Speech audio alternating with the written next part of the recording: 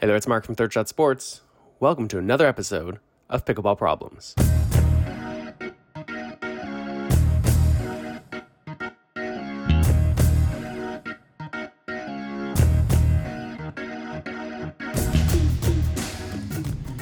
All right, if you're like most people, you want to play better pickleball, and maybe you put in lots of time doing this. Maybe you're out there drilling with the ball machine. Maybe you're out there working with a coach. Maybe you've got your training team together, your crew, and you're working on your drops and your drives and your lobs and your volleys, all that stuff. And all of that is really great. But I love doing things quickly, especially when they're quickly and they're quickly. That's a funny way to say it. Especially when they're quick. And they're easy to do, and they will make a big impact. So what is it that's going to make a big impact? What can you do next time you step on the court to be a better pickleball player? Well, we are going to talk about that in just a second. This podcast is brought to you by Pickleball Coaching International. PCI offers instructor education and certification in the United States and around the world. If you've thought about becoming a certified pickleball instructor, Pickleball Coaching International is your best bet. PCI certification is just $249 and includes all your training materials, tons of resources, all your evaluations, liability insurance, and great deals from our friends at Selkirk Sport. There is no better deal out there. Did I mention that Level 1 certification is 100% online? So you can take the course when it works for you. You don't have to worry about costly or inconvenient travel. Like I do here at the show, PCI certification takes a modern, practical look at teaching pickleball in a way that is safe, fun, and effective. Head over to PCIpickleball.com to learn more and to start your certification course today. That's PCIpickleball.com. Pickleball Coaching International. We make good coaches even better.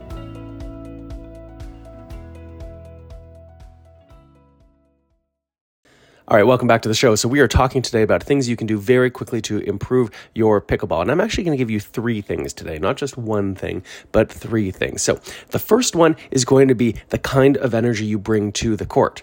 Now, most of us, most of the time, walk around with, like a 4.0 out of 10 energy, right? You're just going about your day. You're going to the grocery store. You're seeing your friends, and you're bringing a certain amount of energy, and that's great.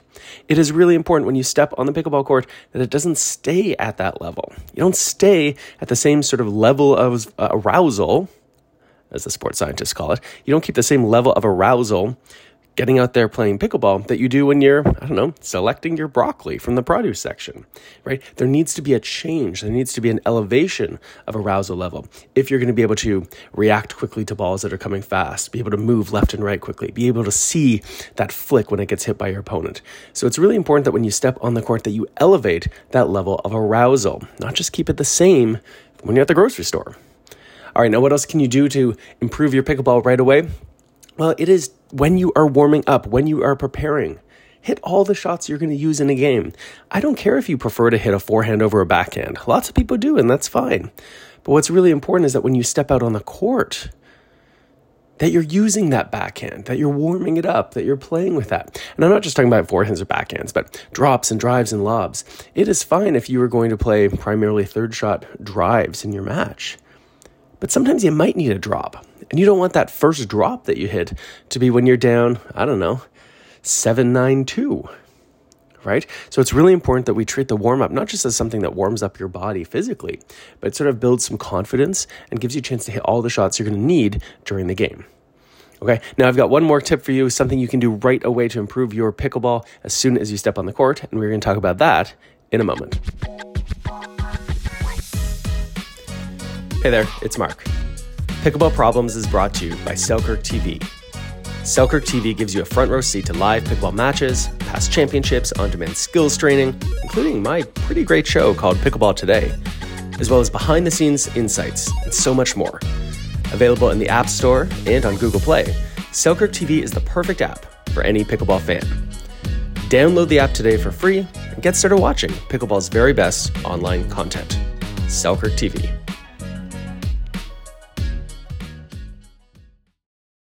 All right, the last thing you can do right away when you play better pickleball, or so you can play better pickleball, is you've got to talk to your partner. And I don't care whether this is a partner that you've been playing with for years, right? Or it's a partner you're playing with, brand new person for drop and play or open play or rec play or whatever you like to call it, where you play pickleball. It only takes a moment to talk to your partner and say, hey, what do you want to do when balls go down the middle? Hey, what's your preference on third shots? Hey, what do you like to do when you're returning serve? You like to return down the middle, or do you like to sort of try to isolate someone? Hey, are we really playing to win here, or is this just sort of like a fun hit and giggle? There's lots of things you can talk about. You could even say, hey, are you working on anything? Right? Oh, yeah, I'm working on my backhand return, really slicing that ball. And it's helpful because that way, whether you're playing competitively or you're playing recreationally or some sort of hybrid in between, everyone kind of knows that you're on the same page. And, especially if you're working on something or they're working on something, it's almost like you could give permission to that person. Oh, you're working on, I don't know, really hitting good, like angled cross-court dinks. Okay, I gotcha. Hey, don't worry if sometimes they go out. Sometimes I work on things too and I miss. No big deal, right? So it's really important when you're out there playing with your partners that you have that chat, okay? So those are the 3 things you can do right away to play better pickleball. Step on the court, make sure you elevate your level of arousal, right? Get yourself moving, get your eyes working, get your brain going faster than if you were just deciding, which canned soup to buy for dinner tonight. Second is make sure you use the warm-up to warm up all the shots you're going to use in the match, not just your favorite ones. And finally, take a minute, chat with your partner. Let them know what's up. Have a friendly convo. That way you make sure you're both on the same page and you're ready to go. All right, that's it for this episode of Pickleball Problems. Thanks for joining me. I'd love to know what you think about the show. Why not send me an email, mark@thirdshotsports.com. Of course, you can find us on all of the social media as well. We're usually at Third Shot Sports. And if you've got a problem that you'd like me to address, send me an email. Tell me about it. Or better yet, send it to me as a voice memo. Maybe we can play it on the show. Just open up the voice memo app in your phone, record a quick little voice memo, tell me about your problem, and email it to mark@thirdshotsports.com. All right, see you next time.